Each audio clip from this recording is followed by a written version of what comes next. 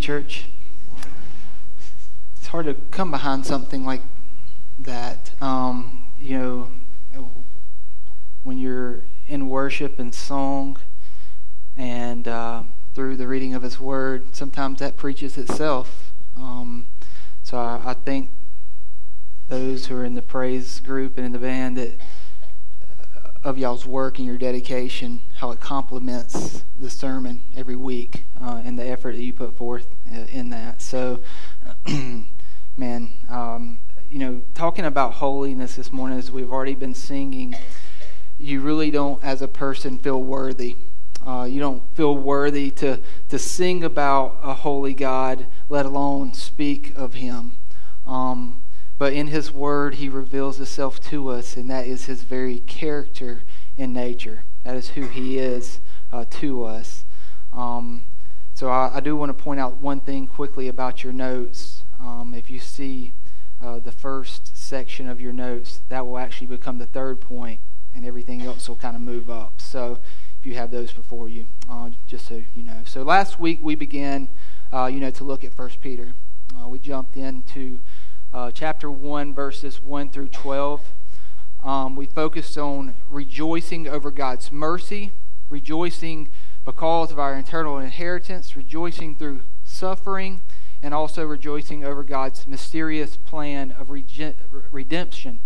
We see that God, as Peter began to lay out, he was calling the church to rejoice. Despite whatever circumstances they may be in, that we were to rejoice in the King. And that is what we have set forth here this morning already. We have begun to rejoice in Jesus. So rejoicing through recognizing all that God has done and who He is. That's what we've been singing about this morning. That's what His Word says to us. Sets the precedence for the rest of our Christian journey in this life. So when we rejoice about who God is and what He's done, it sets the precedence for the rest of our journey in this Christian life. It is that contentment that shows that the Lord is sovereign over all things. This contentment in the Lord is our foundation to living out our life. So when we understand who Christ is, who God is, and the accomplished work of the cross, it sets forth the foundation of the rest of everything else we have. We are content and joyful in that. We rejoice in that. So it leads us to other areas of our life. So what we see as we start with this section of Peter today, as we finish out chapter 1, verses 13 through 25, is we see that word, therefore. It tells us something. It always clues us in back to what Peter had already stated. It's leading us into, okay, well, what does this mean as for me, a believer? If I'm to rejoice in these things, how does that overflow into my life? And this area today we're focusing on, of course, is holiness in our life. If you don't mind, please stand as we read God's Word and we honor that.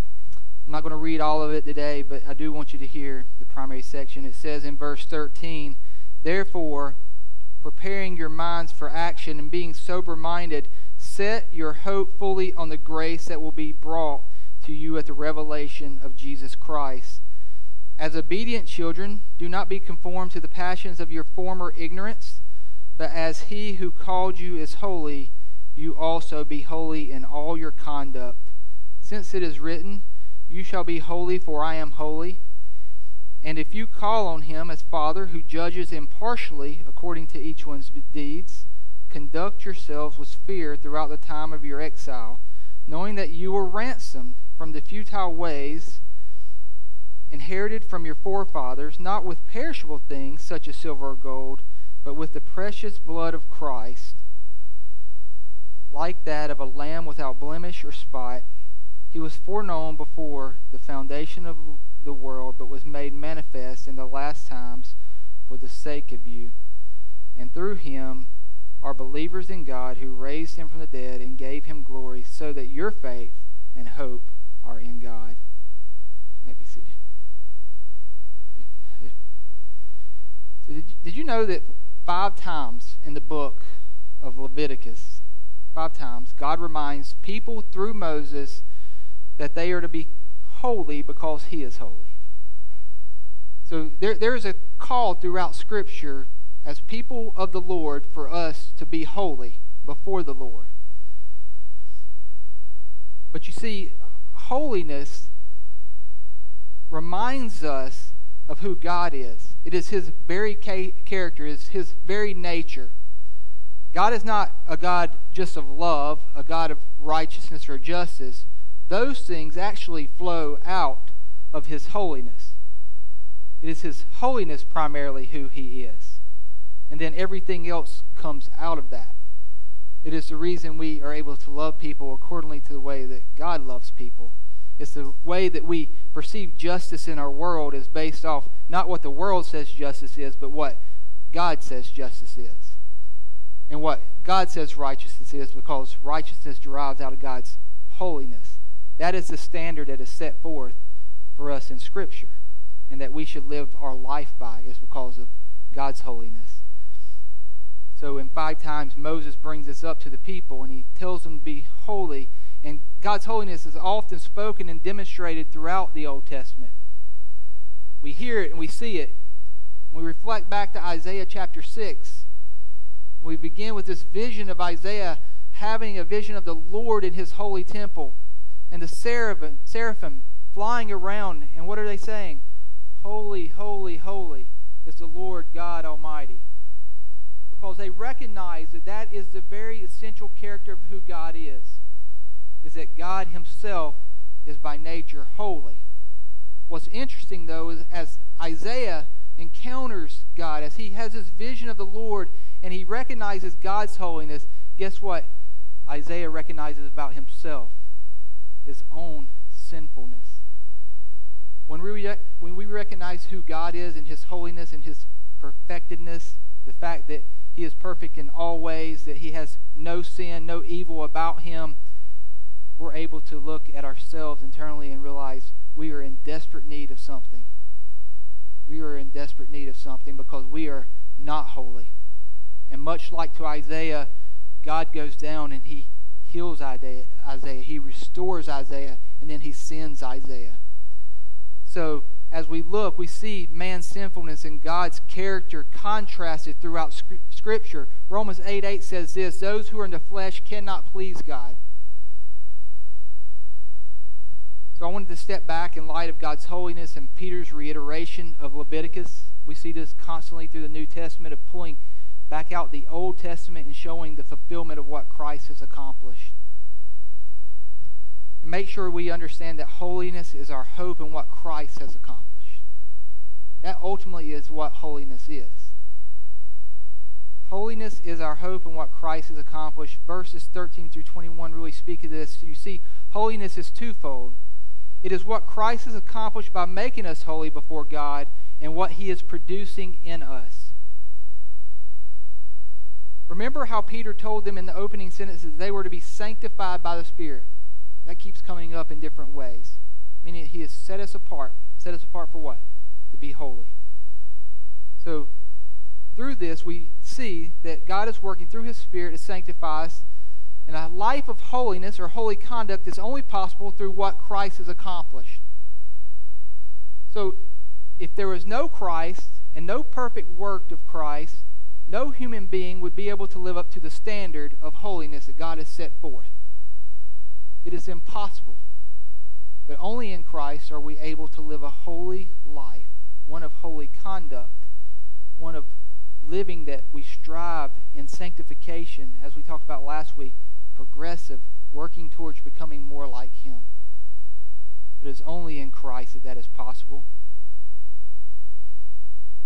Verse 18 and 19 says, we were ransomed, meaning that we were purchased. We were bought at a price. It was a costly price. It was a bloody price.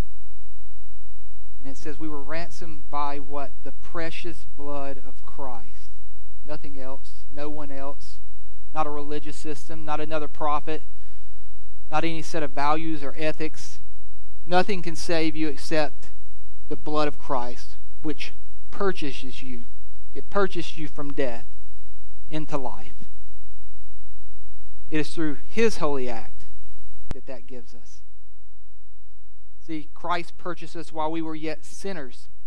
And Peter says here, in our futile ways, meaning that, in our way of thinking, in our way of life, that we're just kind of going about it. It's futile. That we think we have it all figured out. And all we care about in this life oftentimes is getting to the next day. Professional progress, whatever it may be, is futile. It has no purpose without Christ. But is that while we were yet sinners and we were futile in our way, that Christ stepped down out of his eternal glory into this world, and he died and paid a costly price for our treason.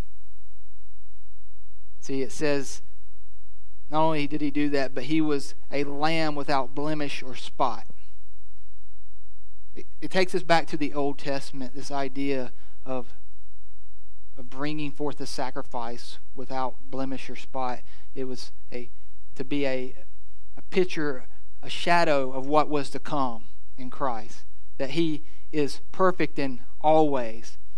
And you have to understand that today, Christian, that Jesus did not only die for your sins, but he lived a perfect life. If he didn't live a perfect life, then his sacrifice was in vain. Because his perfect life, his sacrifice, ultimately, his blood shed is what covers our sins, and it makes us holy. Christ's holiness is what made you holy before a living God. When you put your faith in him, that's what happens. It drapes you in the blood of Christ. So when God sees you, he sees his Son and what his Son has accomplished.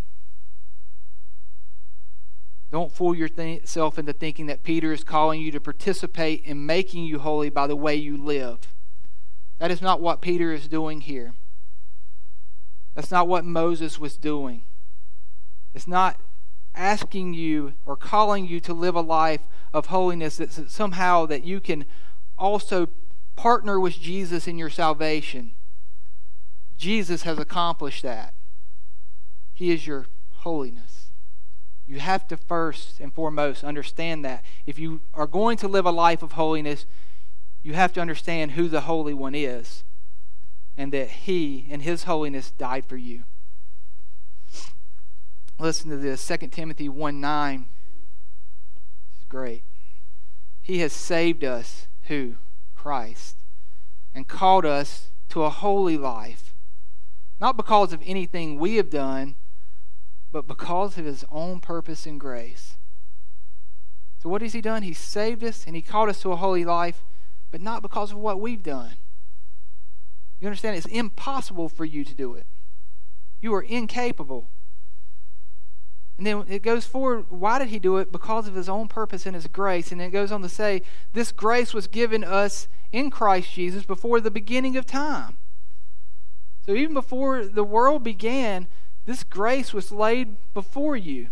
Even before you were ever thought of by your parents, your grandparents, your lineage of how you came to be, God before time had already laid out a plan for your life through his Son by saving you and calling you to a holy life.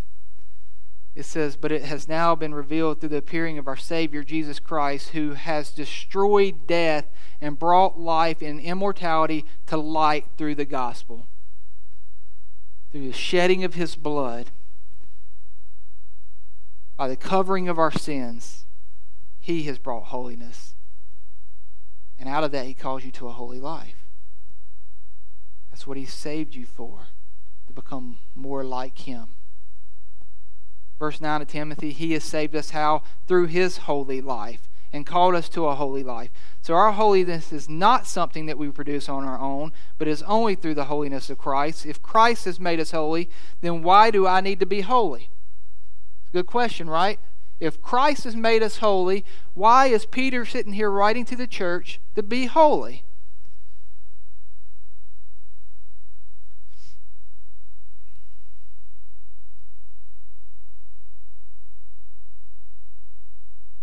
See, Christ is our holiness regarding our justification, meaning our standing before God. Hebrews 10:10 states, and by that will we have been made holy through the sacrifice of the body of Jesus Christ once and for all. So, by God. Jesus has made you holy before him. Justification, one time. Meaning that every time you come to church, we're not one of those churches you have to get saved every week. You've been justified once by the blood of Christ. That's it. So let that take that burden from you today. The question here, then should we go on sinning since we are justified by Christ's holiness? No, that's why Peter is laying this out. The Romans had this problem, right? If you remember. Paul says, Lord, don't continue to sin. Don't continue to, take God's grace for granted. We are not seeing in this passage a call to holiness regarding our standing before God, but a call to holy conduct because of what God has already done for us. There's a difference. So you're not striving every day to live in accordance to holiness and God's laws and his decrees so that you one day look holy before God. That is impossible. But it is that fact that Jesus has already done that on your behalf. So in turn, yes, we live in holy conduct towards others and towards God. See, point 2, holiness is produced in us as we live in obedience to the Word of God. So we understand that Jesus is our holiness, but holy conduct is produced in us as we live in obedience to the Word of God. That is the sanctifying aspect. That is what we strive for every day. That's why we wake up in the morning to set forth ourselves. We talked last series about yielding ourselves to the Holy Spirit. Why? So that we may be living holy before the Lord. It becomes a way of life, a way of thought every morning. As we look at Christ, we strive to become more like him and less like our old selves. Look at what verse 13 says again. It says, preparing your mind for action. So after segueing out of rejoicing, he's saying, prepare your mind for action. You know, this holiness is a war.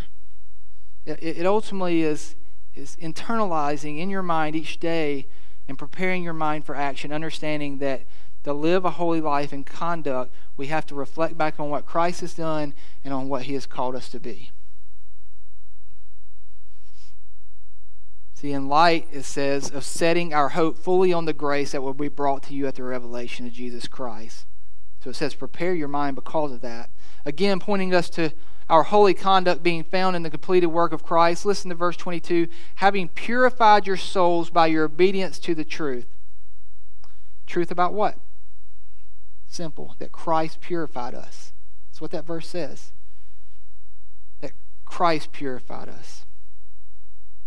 Peter continues to reiterate this, like in different ways. He uses different words.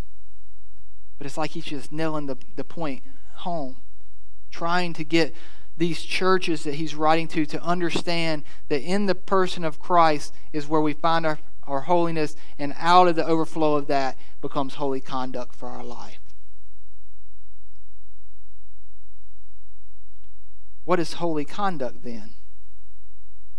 Peter begins to lay that out throughout the rest of this letter. So in the coming weeks we'll see that. But he starts with love. Now y'all are probably tired of hearing me talk about love, but it is all throughout Scriptures. I can't get away from it. He begins to talk about love being one of those things. Verse 22 says, love one another earnestly from a pure heart. So right after holiness, and he's talking about holy conduct, he goes to this very tangible idea of love. And he doesn't say just love one another like by saying hate each other. He says love one another earnestly from a pure heart. It's very strong language. Earnestly. Other passages talk about bearing one another's burdens. It takes a lot to love one another earnestly. With a pure heart. Meaning that it's true. It's something genuine. That you're not trying to fabricate a sense of love. But holiness calls us to this. It should push us towards loving one another. Because if anybody didn't deserve love, it was me or you. And Christ loved us anyways. So in the same way, by what right do we not have to love one another? And then he brings up being born again. If you're born again, it says in love. So get that? Correlation. If you're born again, you'll love. You'll love one another. You can't run away from that. You can't hate people in your own church, in your congregation, in those churches around you, and people in your life, other believers who are part of the church. You cannot hate, despise, be malicious. You can't do those things. Because ultimately the tie back in is to be born again, it's to love. And what is it pointing us towards? Holy conduct. Live as Christ lived. Think about his life when we're talking about this. How Christ lived a holy, perfect life. What did he do? He loved other people despite themselves.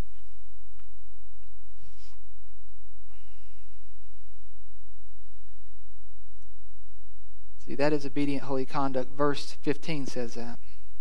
If you go back to it, it says, "But as he who called you is holy, you also be holy in all your conduct." See, the word of the Lord, right? His scriptures, his word, what Christ has given us through the Gospels, it teaches us about what Christ has accomplished, but also how we're to live. Pretty simple. We make it a lot more difficult than what it is. It is not, some acronym for how we should live. It is, here's Christ in the Old Testament, all these types and shadows we see of him, and then in the New Testament it comes to fulfilling him. And then what out of that? Our conduct should be in accordance to that. Our living should. See, the word of the Lord teaches us about what Christ has accomplished, but how we are to live as well. It says in verse 23, it is living and abiding. His word is. And it remains forever. And at the very end, verse 25 says, it's talking about the gospel. It never changes. It never goes away. It is living, abiding, and it remains forever. This is why meditating on the Word is beneficial to holiness. It helps us to see who Christ is and to imitate him, as we've been talking about. So I gave a challenge a few weeks ago about meditating on the Word. Anybody took up that challenge? I would encourage you to. Take it upon yourselves to find a book to study. Not just the devotional. Pick out a book and study it. Internalize it. Meditate upon it. Seek the Lord in prayer over it. Because what's going to lead you to holiness is looking at the person of Jesus. And where can it be found? In the Word. You're not going to find Jesus in some pseudo-philosophy, some psychology, what other people are telling you or to think about him. You're only going to find it in the Word, in the living, true, abiding Word of God. If you're not opening this up, if you're not thinking about it, if you're not meditating upon it and praying on it, then it is impossible for you to know the Christ that it talks about. It is impossible for you to know what holy conduct is because you don't really know what it's calling you to. So I challenge you again to study the Scriptures, to learn about Him. One thing we were talking about in this growth group the other night was just how the Scriptures validate themselves. It gives us such understanding and depth of who Jesus is. Not because I'm just reading here, but we can go to other verses and it validates itself. That's why it's important, because it helps us understand. If we go over to Leviticus and we read to be holy, our idea is going to be just on conduct, and that our conduct saves us. But that's not even what Moses was writing about. I want you to see this, what happens when it's not the case. I didn't have this in today, but just starting in chapter 2, I'm just going to read a few verses. It says, here's the application of it. So put away all malice, all deceit, and hypocrisy, and envy, and all slander. So these things that are happening in the church. Like newborn infants long for the pure spiritual milk, and by it you may grow up into salvation, if indeed you had tasted that the Lord is good. May that be the case in our holy conduct, that we taste that the Lord is good, and that motivates us towards a holy living. Romans 6:22 says, but now that you have been set free from sin, do you understand that, believer? You have been set free from sin and have become slaves of God. The benefit you reap leads to holiness. So that's the benefit. It leads to holiness, and the result is eternal life. So let me ask you a question. What should motivate us towards living a life of holiness? When you think about that, I would love to poll you guys before you came in. I have a chance. But if I were to ask you, what motivates us, or what maybe have we been taught that motivates us towards holy living? Some things I listed here was fear is often one. We're taught by people throughout our life, or maybe pastors, that fear should motivate us towards a holy living. That we should be scared of hell, and we should be scared of the wrath of God, and all of these things. But when we trust in Jesus, that is not what we should fear, because those things have been set aside from us. We don't face the wrath of God because He has faced it on our behalf. Should we deeply respect and be in awe of the Lord? Yes, of course. But should we be in fear of the Lord like He's a scornful father who's going to come home and beat us every day? No. But we've been taught often that God is one that we should be very sincerely afraid and scared of. And so in that, we try to keep living according to His will and His purpose and holiness, and never being able to do it. That's why Christ came, so that we don't have to fear. So don't let that be a motivator. Last week we talked about eternal reward. We sung about crowns this morning. Mike pointed out the other night in growth group that the reward there isn't us getting a crown, it's laying it at the feet of Jesus. So again, the eternal reward is not about us, it is about Christ. It could be earthly blessings. We see that now in our life. If we live according to God, if we do what He expects us to do, then He will bless us in this life. We'll have a big bank account. He'll take care of us. We will have no needs. He'll give us health. All those things are good, but that is not the promise of what comes out of holiness. And then most of all, salvation. Again, we do not synergistically, meaning that we do not work with God. It is not saying that, yes, Jesus justified us once, but we have to continue to maintain that salvation. Once and for all, what Christ has done has been done. Once and for all. He has justified us. It's a legal term, meaning it's done, it's accomplished. So don't let those things be your motivator towards holiness. The Scripture points us towards another motivation.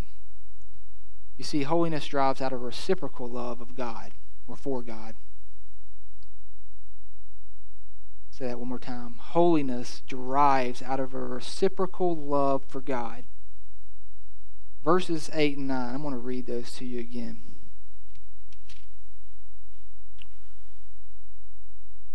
Listen to this. This is us, right? Though you have not seen Him, you love Him. I hope that's us.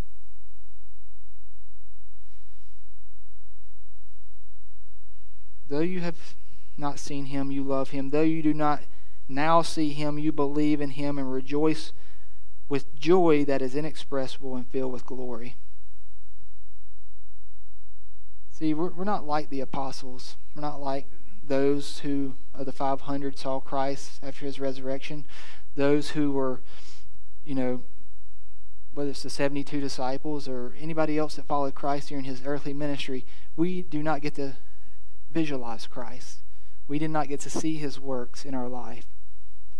We believe them to be true because, again, the word validates itself, and we know the effect that the gospel has on our life. See, they did. They saw those things. But they're writing to believers in the New Testament church who didn't see Jesus either. But because what Christ has done for them, they loved him. See, that's a big distinguishment from fear and all these other things.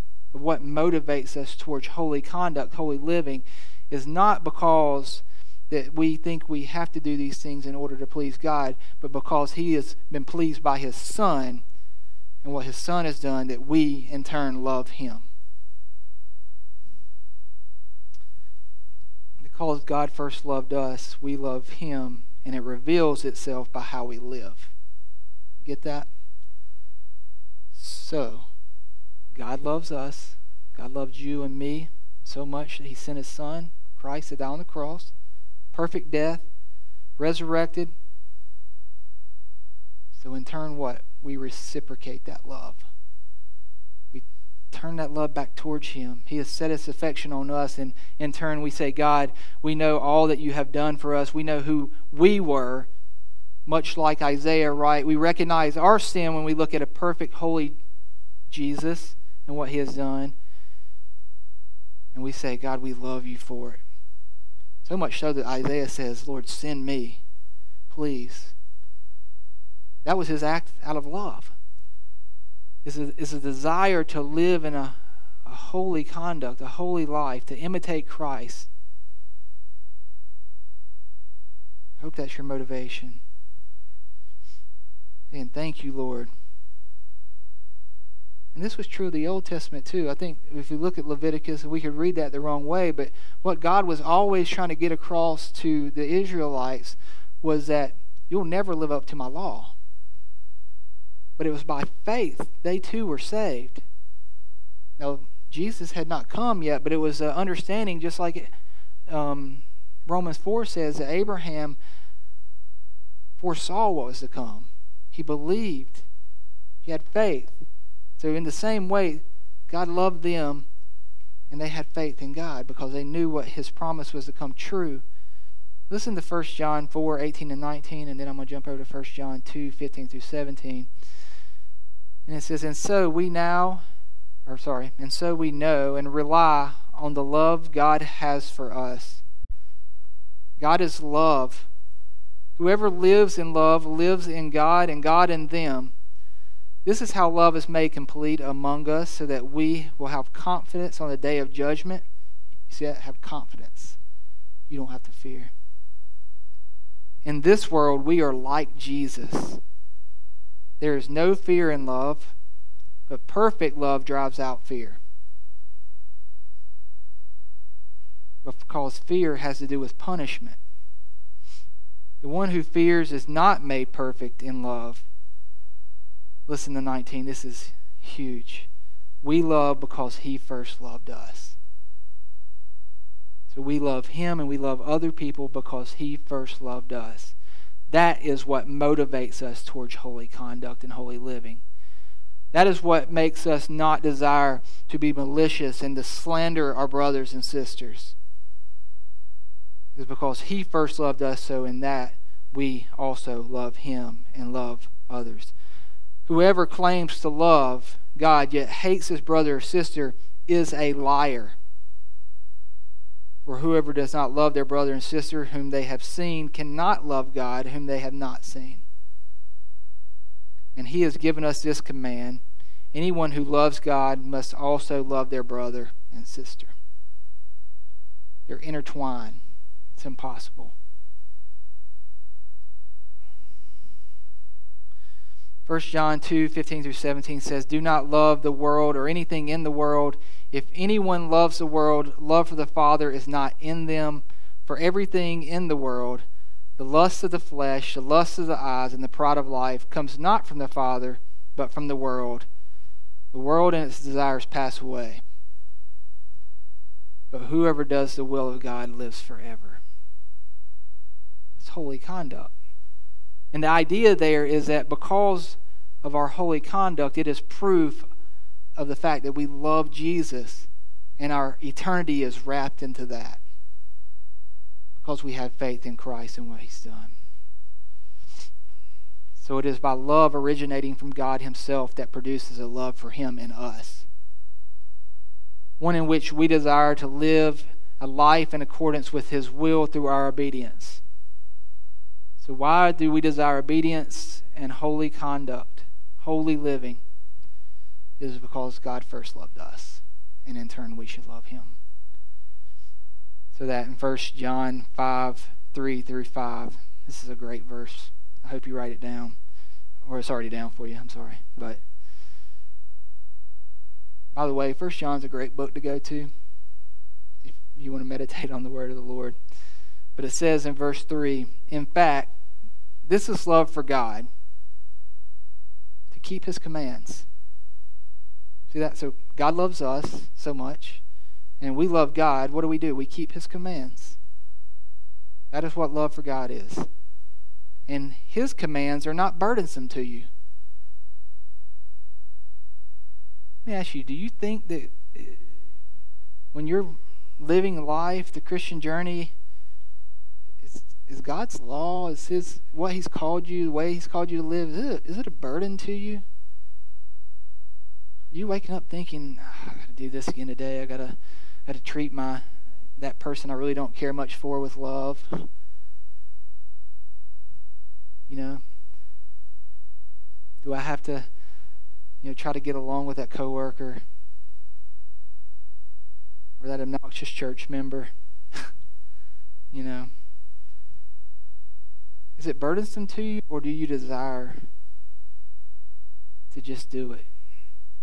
It says, for everyone born of God overcomes the world. This is the victory that has overcome the world, even our faith. Who is it that overcomes the world, John asks? Only the one who believes that Jesus is the Son of God.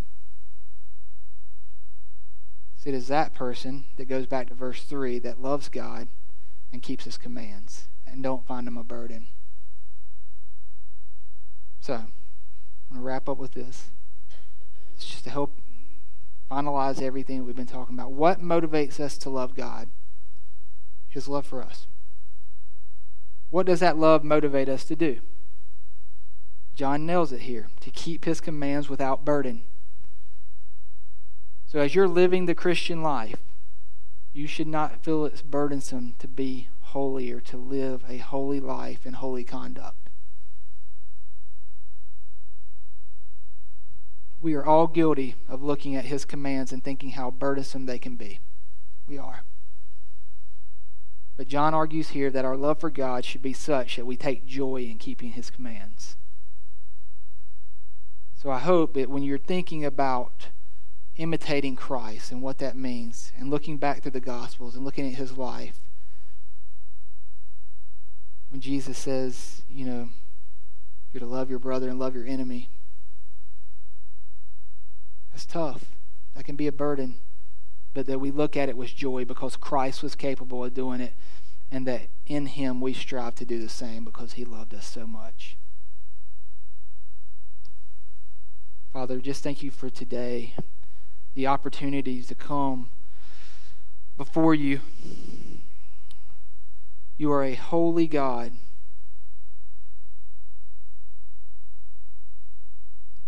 And God, in that, it requires much. Lord, for the first Adam, he rebelled against You in sin, and since that point in time, we have all rebelled against You in sin. It is by our nature we do that.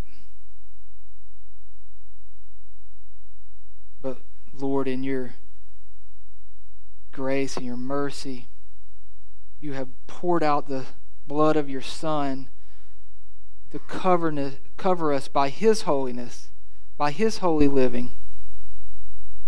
Lord, may that holy life that was sacrificed for us drive us towards holy conduct, a life of holiness. One that says, Lord, I love you so much. I don't want to sin anymore. I want to be an imitator of Christ. I want to carry my cross with me daily. Lord, I want to rid myself of all my sinful nature. Lord, may we leave here in desire, out of love for you, to live holy. May this not be a fleeting message that leaves the minds of this church as they walk out the doors, but may it stick with them. And God, may we love you because you loved us so much greater than we could ever return. Father, lead us as we continue to worship you. In your name I pray.